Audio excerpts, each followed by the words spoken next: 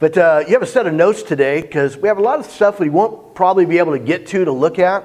Stuff I'm going to sometimes go through rather quickly, but I want you to have access to mainly the scripture references that you can look at on your own that will give you great insight into the difficult topic we're going to address today, which is angels and demons. We're going to try to take on both within the limited period of time and try to get a handle on what is probably a relatively difficult subject to get a handle on.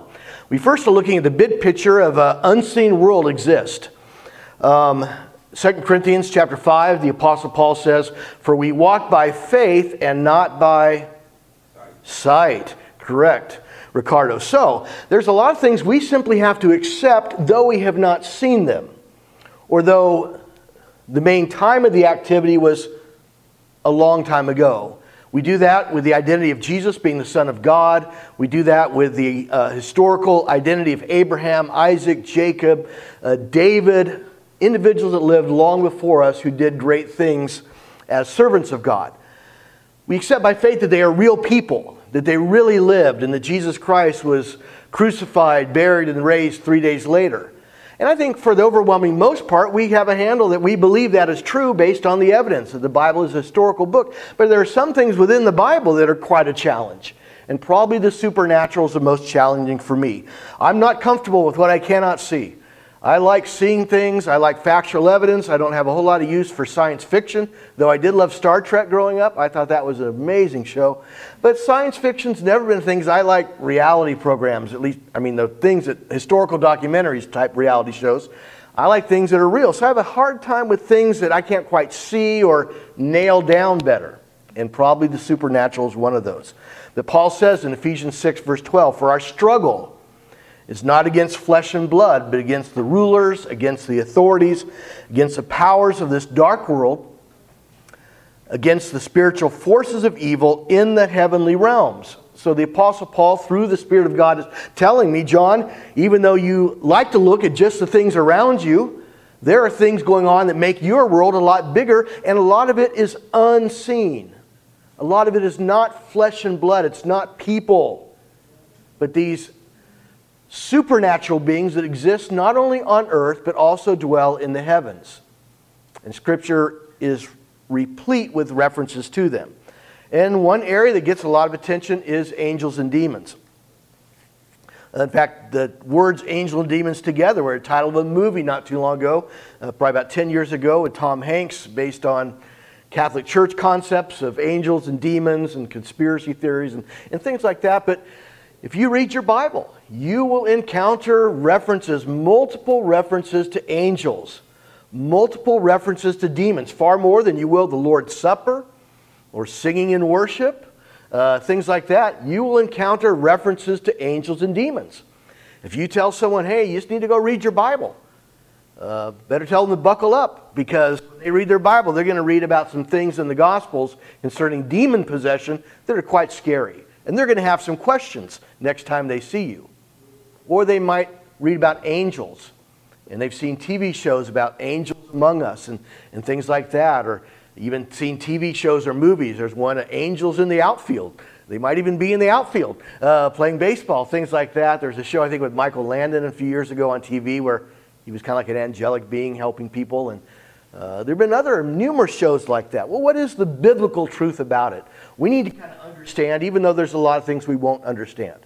So this morning we're going to try to understand spiritual beings that are in our world. What do angels and demons do? Where are they? How would I recognize them? Maybe more importantly, how would they influence me if I did encounter them?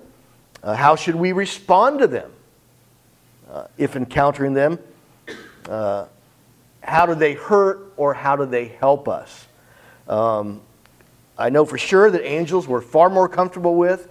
Demons we're not so comfortable with. Just so you can look at on your own at some scriptures, here's some, I think the most helpful. There's a lot, but these are the most helpful. On angels, Luke chapter 1 and 2, Hebrews 1:14, angels work on our behalf and for God's purposes. Angels are curious beings, 1 Peter 1:12. 2 Peter 2:1 or 2:4, they have free will. They have the choice to follow God or not. The angels are active with children. They're also active at our death. In Matthew 4, Luke 22, they assisted Jesus in critical moments in his life. They have a powerful role as laid out in Hebrews 1:14 through chapter 2, verse 9. Hebrews 13:2, they are active among us, and you might even have been visited by one. Hebrews 13:2, we'll get to that later on. Concerning demons, just the opposite. They work for Satan. They can, though they may not now, possess people. We'll look at Luke 8 today. In fact, you can go ahead and turn to Luke 8. We'll be there in just a moment to spend time there. Luke chapter 11, verse 20, along with others, gives us an idea about why God allowed demons to possess people or act on the earth. We find in Matthew 4:24 and 8:16 that demons are more than just someone that has mental illness. They're not a manifestation of mental illness or anything else. They're not a manifestation of epilepsy like some people used to think. Demon possession is a very unique thing. Demon possession is very real and powerful. We find in Mark chapter 5, 1 through 20. They can be eliminated, or as the Bible says, cast out. We see that in Acts 19, 13 through 20, and even non-believers recognize that, yes, they were just eliminated from this person's life. Paul in 1 Timothy 4, verse 12, associates false teaching about marriage and things like that as a doctrine of demons. So apparently demons have their own theology or their understanding of God's work. But James 2 says even the demons also believe. They have the right knowledge, and we'll see that today, but they don't act upon it, and they actually serve on Satan's behalf. But they have free will, just as angels do and just as we do. So these are just some scriptures written down that you have there that if you look at them on your own, you'll find them fascinating as far as the information they give you and the help in building your knowledge upon what we'll look at today. Well, let's first look at demons. I want to end on angels. I don't want to end my sermon on demons today. That's not a positive way to end. But let's just start out with demons. Trying to understand what they are or who they are and what in the world are they trying to do. In studying this, if you could nail it down to one thought as you encounter any teaching about demons in the Bible, and it's primarily in the New Testament, you're going to learn that demons are supernatural beings committed to evil. Supernatural beings committed to evil. But evil on different levels. Sometimes they're trying to teach people something wrong. Other times they're simply trying to hurt people. They work on behalf of Satan, trying to embarrass God. And there's one scene that I want to look at that probably is the most representative of demon possession. And that is Luke chapter 8. Go ahead and turn to Luke 8. This account is in Matthew chapter 8, also in Luke chapter 5. So 3 of the 4 New Testament gospel writers give attention and at length to this scene. I've chosen Luke's account to kind of give us a handle on the essentials about demons, at least how they operated in the first century at the time of Jesus. We'll start with verse 22 of Luke chapter 8. It records one miracle of Jesus, I think, that sets the stage for understanding the next scene, which is Jesus casting out demons from this one man.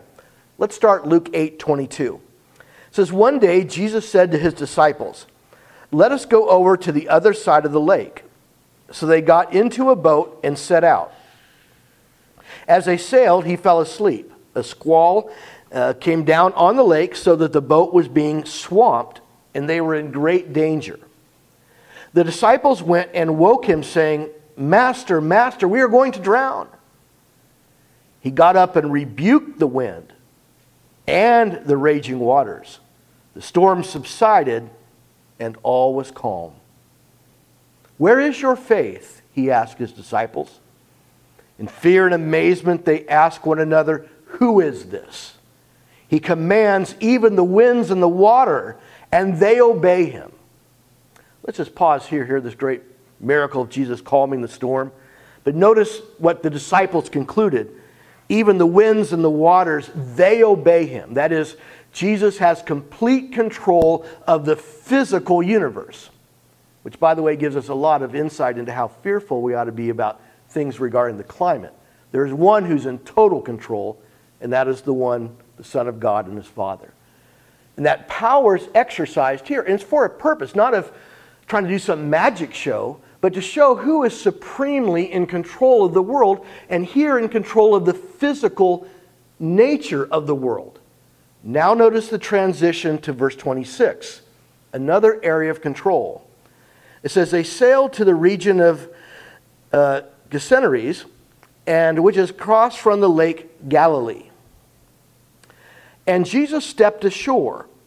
And when Jesus stepped ashore, he was met by a demon-possessed man from the town.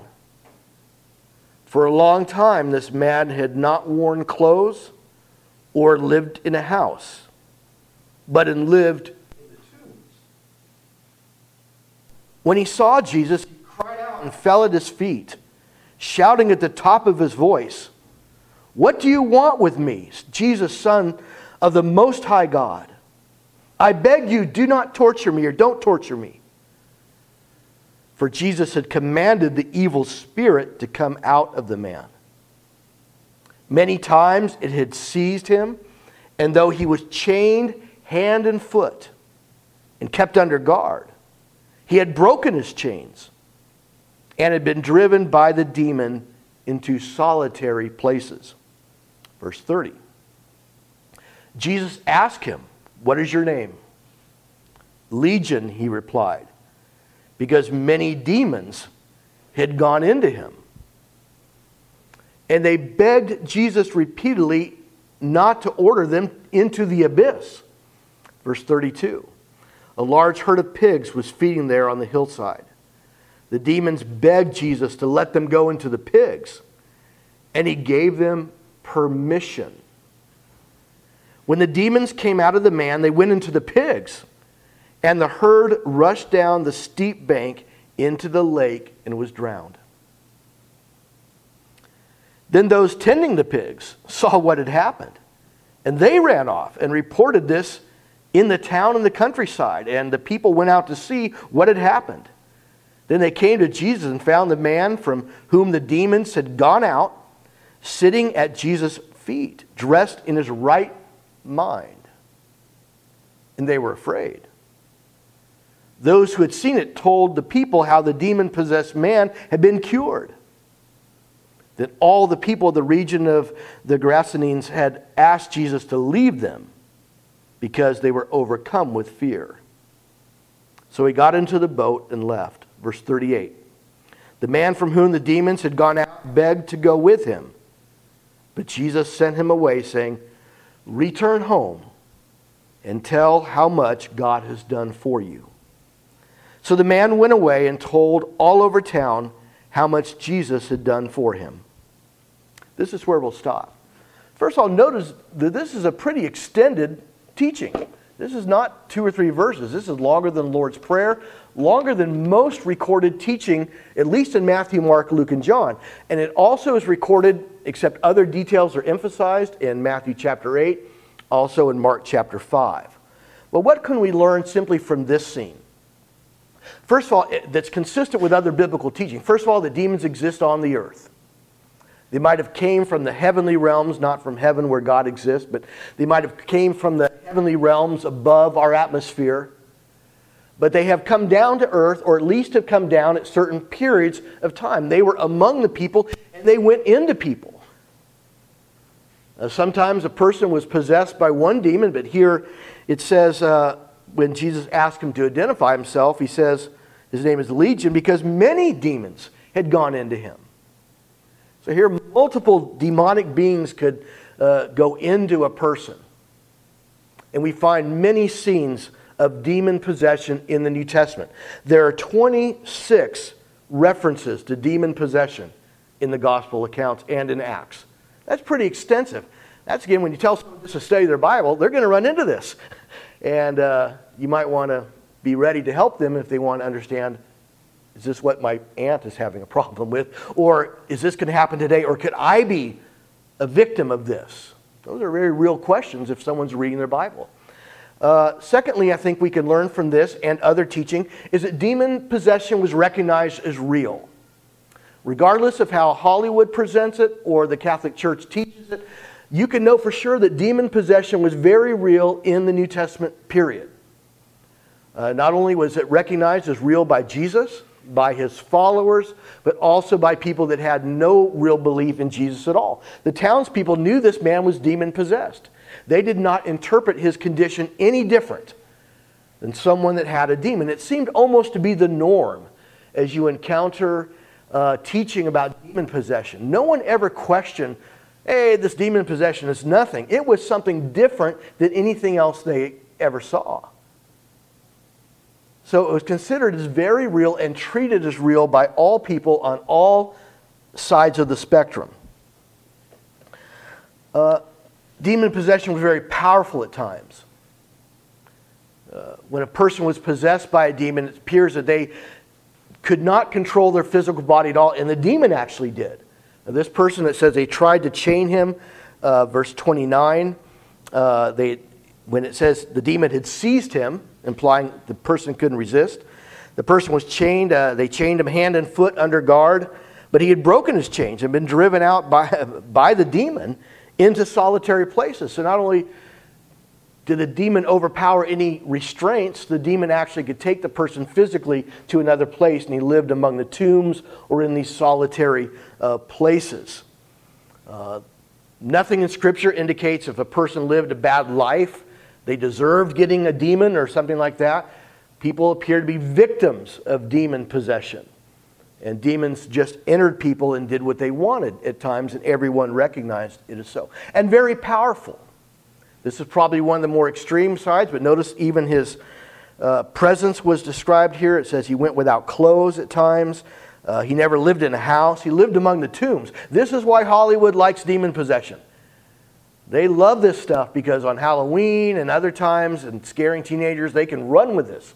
The movie The Exorcist in the 1970s, they love this stuff because it's scary. But for someone like me that likes everything all neat and tied down, this is a little discomforting that this could have even happened then, let alone is it possible to happen now. But notice here something that emerges from this scene that even someone that's never read the Bible before will notice. Whatever power demons possessed or may possess now, it's limited and controlled by whom? Who controlled the demons here? Jesus. And they were fearful of him before he did anything to them. Let's look at that because I think that's what is standing out. Remember, Jesus controls the physical environment. He controls the climate. We see that in verse 25. Notice what the demon says when he saw Jesus.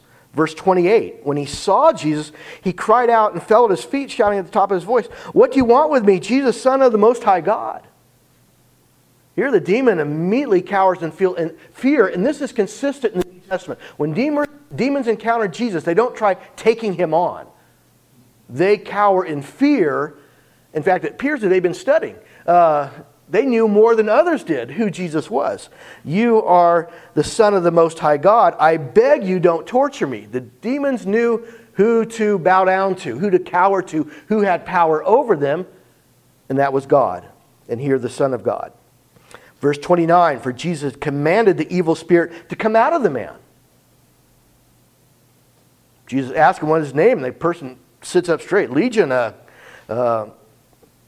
and then the demons begged Jesus not to send them to the abyss, which appears to be some otherworldly, below-the-earth type place that's alluded to in other places. They didn't want to go there, but they were content going where? Into the pigs. But the minute they got in the pigs took off the ocean or the sea, and they drowned. Again, this scene gets more and more unusual as you read. But if you're trying to figure out why this and why the pigs didn't go the other way, just focus on this, that in every instance, Jesus had complete control over these demonic beings and what they did. And once the demons were cast out, what was the state of the person? It says the townspeople, when they'd come to see Jesus, they found the man from whom the demons had gone out sitting where? At Jesus' feet. Think about who else is described as sitting at Jesus' feet in the New Testament. Remember her sister got all mad at her for sitting at Jesus' feet? Mary.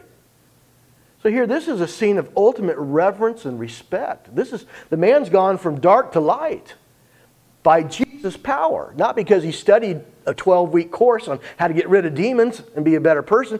It was only by the power of Jesus these demons went out. And they became completely normal and even completely reverent, that person, once the demon had been cast out. And that is consistent. There's no demon possession rehab program. Once a person had the demon cast out, they went not only to normal, but to very respectful of God. So he's sitting at Jesus' feet, dressed in his right mind, but the people were afraid. Those here, the demon-possessed man is ready to become a disciple. He wants to follow Jesus. The non-believers here don't even want Jesus around because he's upset their world. They were actually quite comfortable with the demon-possessed man as long as he wasn't in their front yard. He was out in the tomb. So this is interesting as well. The demon-possessed man is now further advanced than they are. He's wanting to follow Jesus. Jesus has to tell him, hey, just return home and tell how much God has done for you. So number one, demons exist. They're recognized as real, powerful at times, but they have very limited power when it comes to the Son of God and the power of God upon them. They recognize the power of God and they run from it. They rather go anywhere than being under the control of God, even to be drowned in the pigs. This is very representative. Well, what about today?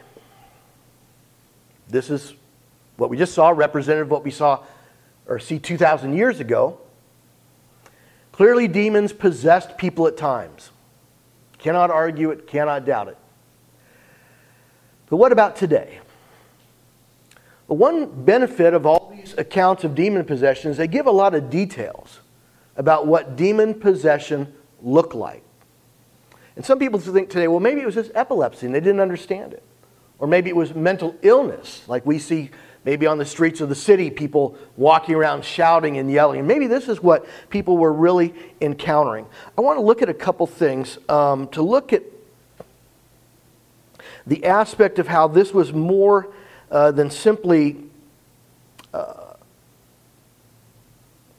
mental illness, or it was more than epilepsy. Whenever at times there's passages that talk about Jesus casting out demons, many times in the list, and it's in your references, it also mentions that he healed the sick.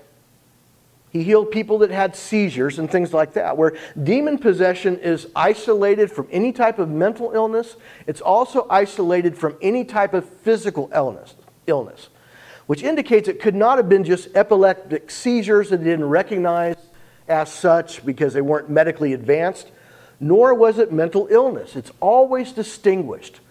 The non-believing people recognized someone when they had a demon, when they had demon possession. So did Jesus, and so did the disciples. Sometimes Jesus' disciples, they would heal the sick. Other times they would try to cast out demons. There's always a delineation. But because of also passages like that, we see very clearly what demon possession is. But our view is clouded by Hollywood. And that movie, The Exorcist, is usually what people think of. They think of a young girl levitating on her bed and all the other gross things you saw in that movie. And there's been a string of movies like that. And most people are familiar with that. And Hollywood's like capturing how the Catholic Church presents demon possession, and that's how people see it. The first problem with the demon possession today is you don't see the demon possession you see in the New Testament time. You see mental illness. You see people with problems with seizures. You see people that struggle with their thoughts mightily. But you don't see demon possession as represented in the New Testament. There's also passages in Scriptures that indicate that eventually demon possession would end at some point. Look at Luke chapter 10. Just go forward a little bit. Luke chapter 10, verse 17 and 18. Here in verse 17, 72 of Jesus' disciples returned back, and part of what they'd been doing is bringing demons under the control of the power of God. Notice what Jesus says in response. Luke 10, verse 17. The 72 returned with joy and said, Lord, even the demons submit to us in your name. Verse 18, he replied, I saw Satan fall like lightning from heaven. I have given you authority to trample on snakes and scorpions and to overcome all of the power of the enemy. Nothing will harm you. However, do not rejoice that the spirits submit to you, but rejoice that your names are written in heaven. Here in Luke 10, 17 to 18, Jesus said, I saw Satan fall like lightning. He's introducing this idea that Satan's power that's been so prevalent is now being rescinded. And you don't see a lot of demon possession in the Old Testament. For a time, Saul had an evil spirit, but you do not see this. It is as if God allows Satan to have a degree of power just like he did with Job.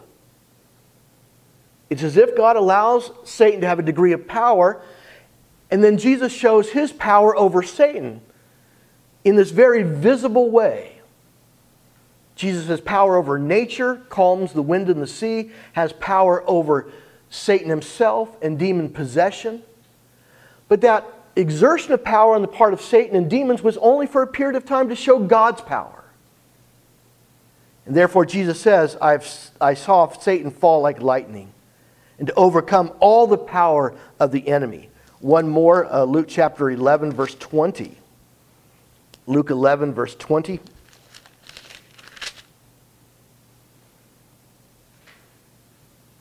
Jesus says, as he's answering his enemies, but if I drive out demons by the finger of God, then the kingdom of God has come upon you. Jesus here is associating his ability to drive out demons with the kingdom of God, that is a rule of God coming into the lives of people. And there was a lot of miraculous activity associated with the time of Jesus and the time of the apostles. That Paul says in 1 Corinthians 13, eventually this miraculous activity is going to go away. That God's power is going to be understood, ascertained. The written word would come along that would be the confirming evidence of God and his power, implying that this period of demon possession would only be for a limited time. You see it somewhat in the book of Acts, but it continues to curtail in that you find few references beyond the book of Acts to demons. You find the doctrine of demons as if they're now teaching in 1 Timothy chapter 4, but you find demons believing in James chapter 2. My understanding is that simply demon possession, at least as presented in the New Testament, does not exist today. The reason for God allowing it doesn't exist. The actual features of it, as you read about it, we don't see unless someone tries to see it.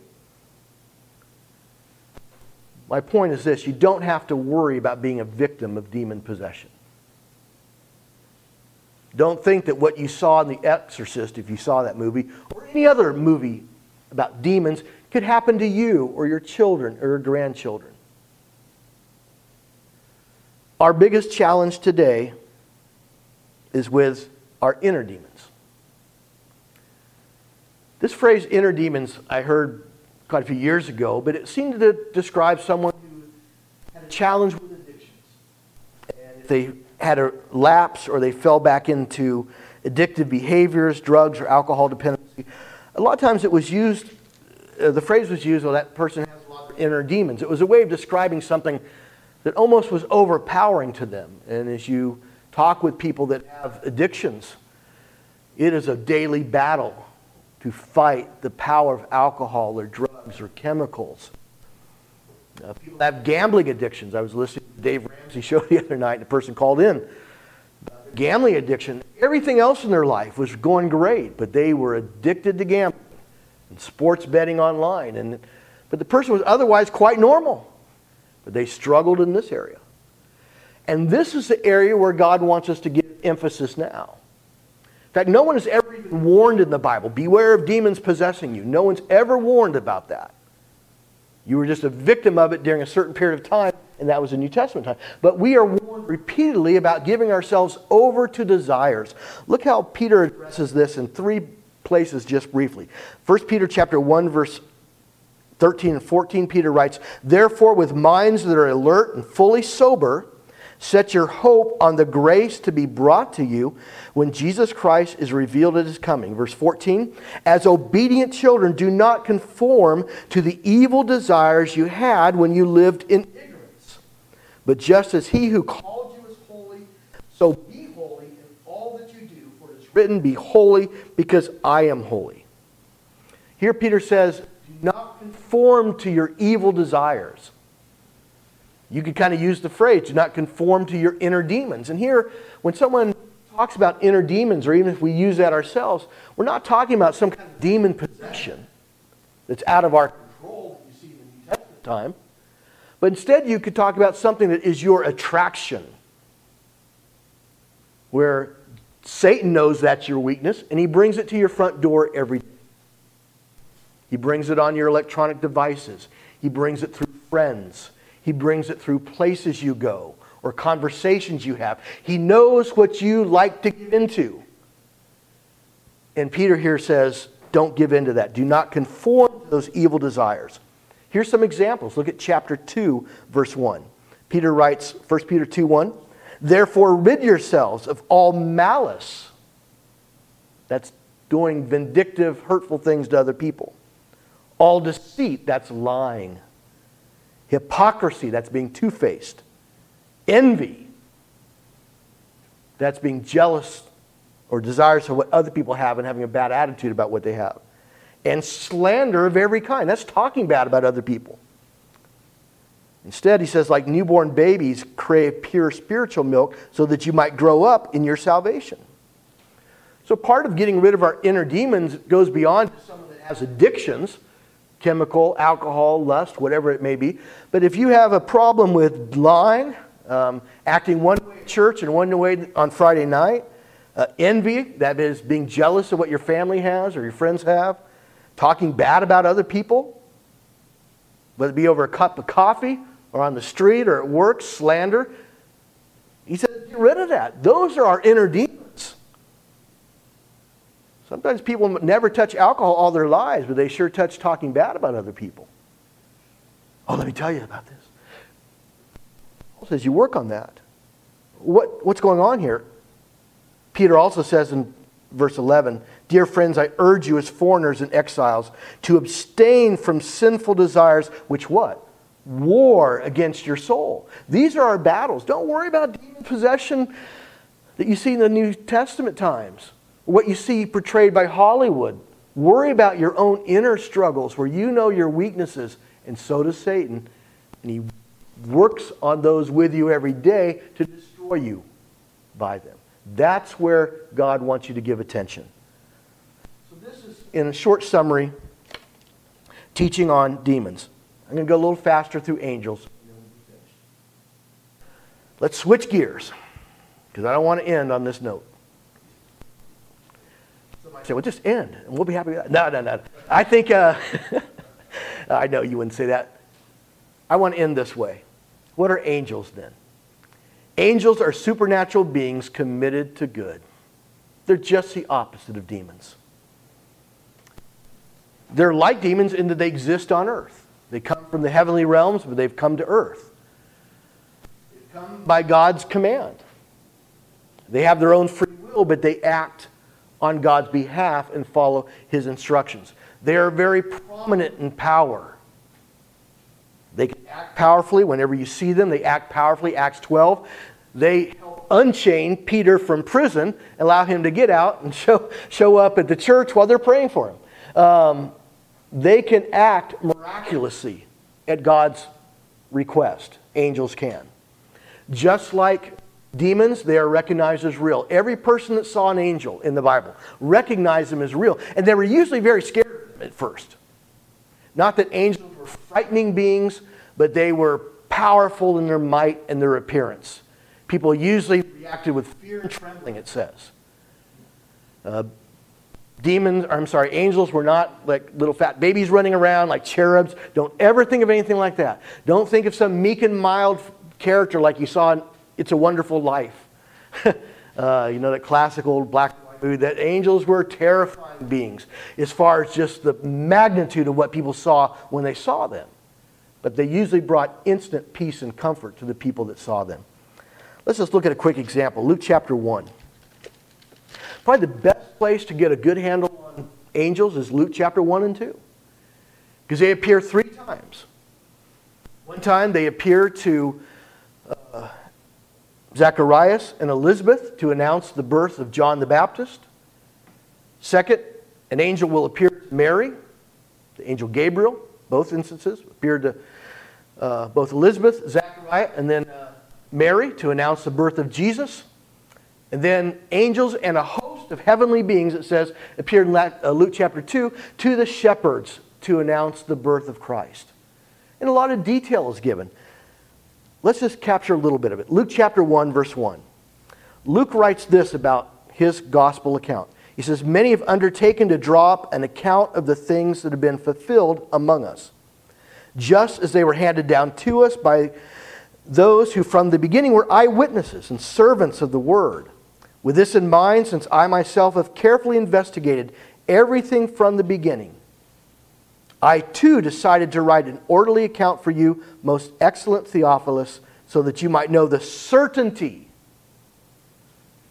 of the things you've been taught. Just pause here.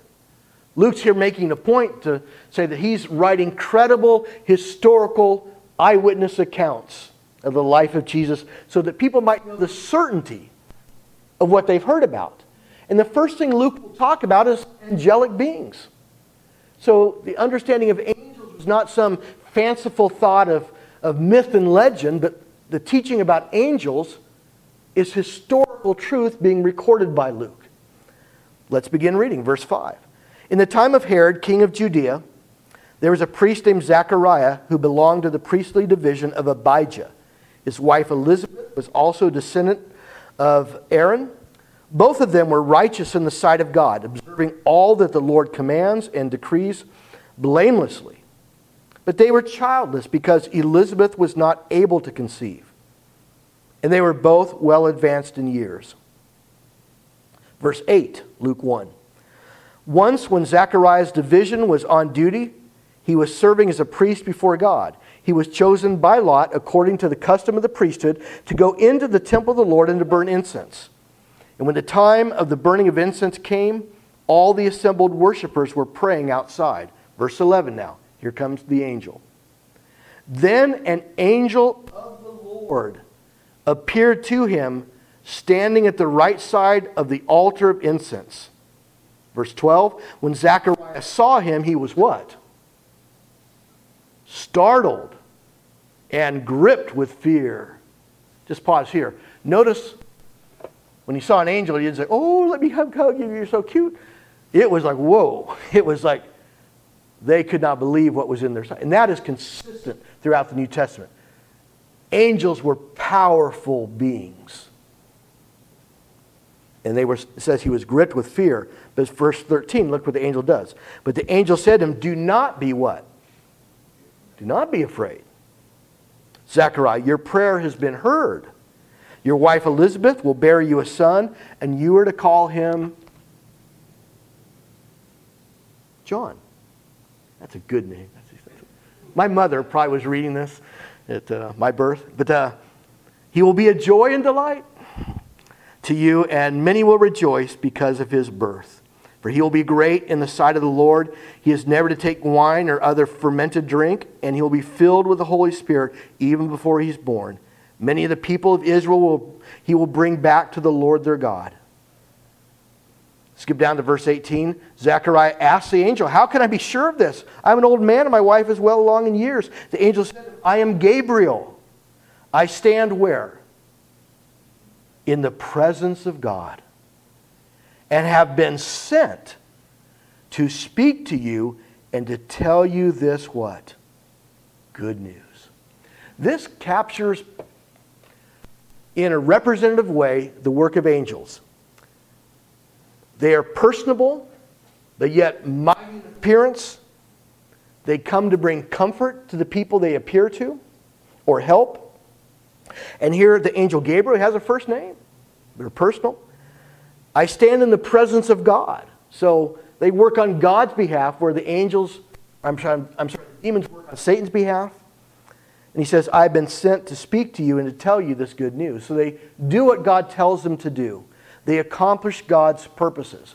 And we see the angel Gabriel doing the same thing with Mary in chapter 2, and then angels appearing to the shepherds in chapter 2. Those are more familiar texts that we'll probably look at closer to the holidays in December, but you've already read those accounts and are familiar with them. In conclusion, or as we end, again, notice angels are mighty in appearance. Whenever they appear, it gets people's attention. So don't ever think angels are something that belongs in a Hallmark card or some diminutive being or some hapless character like in It's a Wonderful Life. Angels are powerful beings, however they work on God's behalf, and to respect and be revered. Michael the archangel, Revelation 12, is described as taking on the followers of Satan in the heavenly realms. Mighty warriors at times were angels. But at times they may alter their appearance. They may not even be recognized. Look over in Hebrews chapter 13, verse 2. This is kind of like a hidden verse. Hidden because it's not easily noticed. But if you're trying to figure out if angels work today, would you recognize them? I don't know, because they can change their appearance. When they appeared to people in the New Testament, they were recognized almost immediately, if not immediately. But notice what Paul writes in Hebrews 13, verse 1 and 2. Paul writes, "Keep on loving one another as brothers and sisters." Verse 2, "Do not forget to show hospitality to strangers, for by so doing, some people have shown hospitality to whom? Angels, without knowing it." Now this just broadens our understanding of angels. Don't think that every time they have to appear in some dazzling, powerful appearance. They may change their appearance and be a stranger to you, in need of assistance in some way. He says not everyone that's a stranger is an angel. He doesn't say that. He doesn't say not everyone that asks for money is an angel, but he tells you and tells me, do not forget to show hospitality, that means love of strangers, to strangers, for by doing so, some people have shown hospitality to angels without knowing it. So that should help us be on our toes in our life. Don't quickly dismiss someone as a bother. Don't dismiss someone as not worthy of your attention. If you're in a position to genuinely help someone in a meaningful way, beyond just making yourself feel good, that person could be an angelic being that has changed their appearance and appeared to you. And this is where I think Hollywood kind of has got things right, sometimes. And sometimes the show that Michael Landon and other shows, they've shown people that were angelic beings, but they appeared in human form trying to help people out. I'll take that. I'll take that over The Exorcist, where they could appear as other human beings and you actually have a chance to be helped or to help them. That's an amazing consideration. Angels assist God's people. In the first chapter of Hebrews, chapter 1, verse 7, the entire chapter is devoted to teaching about angels, but the writer of Hebrews says this in 1:14. "Are not all angels ministering spirits sent to serve those who will inherit salvation?" Let me just read that again. "Are not all angels ministering," that means serving, "spirits sent to serve those who will inherit salvation?" That is probably the best singular verse to understand what angels are. They're ministering spirits. They come to serve or to help. They're spirits, though. They're heavenly beings. They're not flesh and blood human beings like we are. They're sent to serve. Every time they appear, they're serving God in some capacity. And here it says, "Are not all angels ministering spirits sent to serve those who will inherit salvation?" Who is that? That's you and me.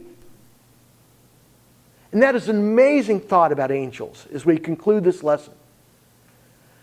That not only has God sent His own Son to die for us, He sent His Holy Spirit to live within us, He sent His Word to guide us, He allows us to pray to Him, His providence works in our life to guide and direct, even in ways we don't know. God is He's even marshaled spiritual beings to help us throughout our life.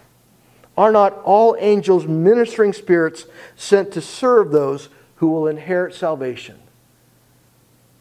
Here, spiritual beings are in your life at this time. We just don't even see them. We're not told to try to figure out, hey, was that a spirit that opened my door for me? We're not told to go around trying to find them. But we are told to appreciate that they exist.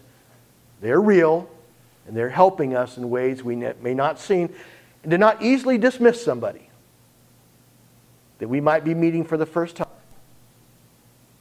for they could be an angelic being. That is amazing to consider. But that's what we're told about angels. Just 2 other tidbits and we're done. Interesting text, Matthew 18, verse 10. Jesus alludes to how that children may have their own angels. There's a lot of difficulties with that. It's only one reference. And for parents who have had painful things happen to their children, it's even more difficult for them. It appears that angels in some way work in the lives of children. And as Jesus taught about not hurting or offending these little ones, he talks about their angels in heaven who look down upon them. That's a powerful consideration for how angels may work in the world. But there's just not anything more than that given concerning their work. Another reference in Luke, the teaching about the rich man and Lazarus, when it talks about Lazarus dying, it says angels carried him up to Abraham's bosom, or a place of rest or tranquility for him. It says that angels carried Lazarus, that means carried his spirit. And that very well may be, what happens with us when we die. That our soul is carried lovingly up to the Father in heaven. Our body lies in ruin in the grave or crematorium. That our spirit is carried by angels up to God. What a beautiful scene, if that's true of all of us.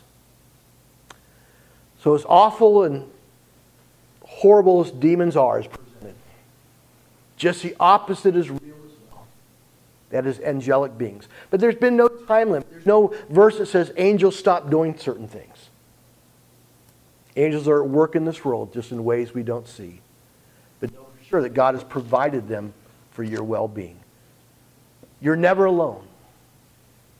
The presence of God is always with you, and even angelic beings. Though you may live alone, you are never alone. And the people you encounter may very well be angels at times. What a blessed life we live, to know that God works in this way on our behalf. As we conclude this morning, just understand that these are the blessings of being in Christ. Having put your faith and your trust in His Son, in numerous spiritual blessings. As Paul says, we've been blessed with all spiritual blessings in Christ, and angels are one of them. Respect and appreciate them, and be aware of them. But also look out for your own demons. Don't worry about demon possession. Satan will work well through a lying tongue or a deceitful heart or an envious person. He doesn't need a demon. Just let a person be consumed with bad things, and that's all they need. Be aware of this spiritual struggle. We're going to sing a song in just a moment to encourage us to be strong in the Lord. We wage this battle in our own life in a war that's being won by Jesus Christ. As Paul said in Romans, thanks be to God who gives us the victory through Jesus Christ. We'll prevail to ultimate victory through Him. And that's what these scenes are showing us.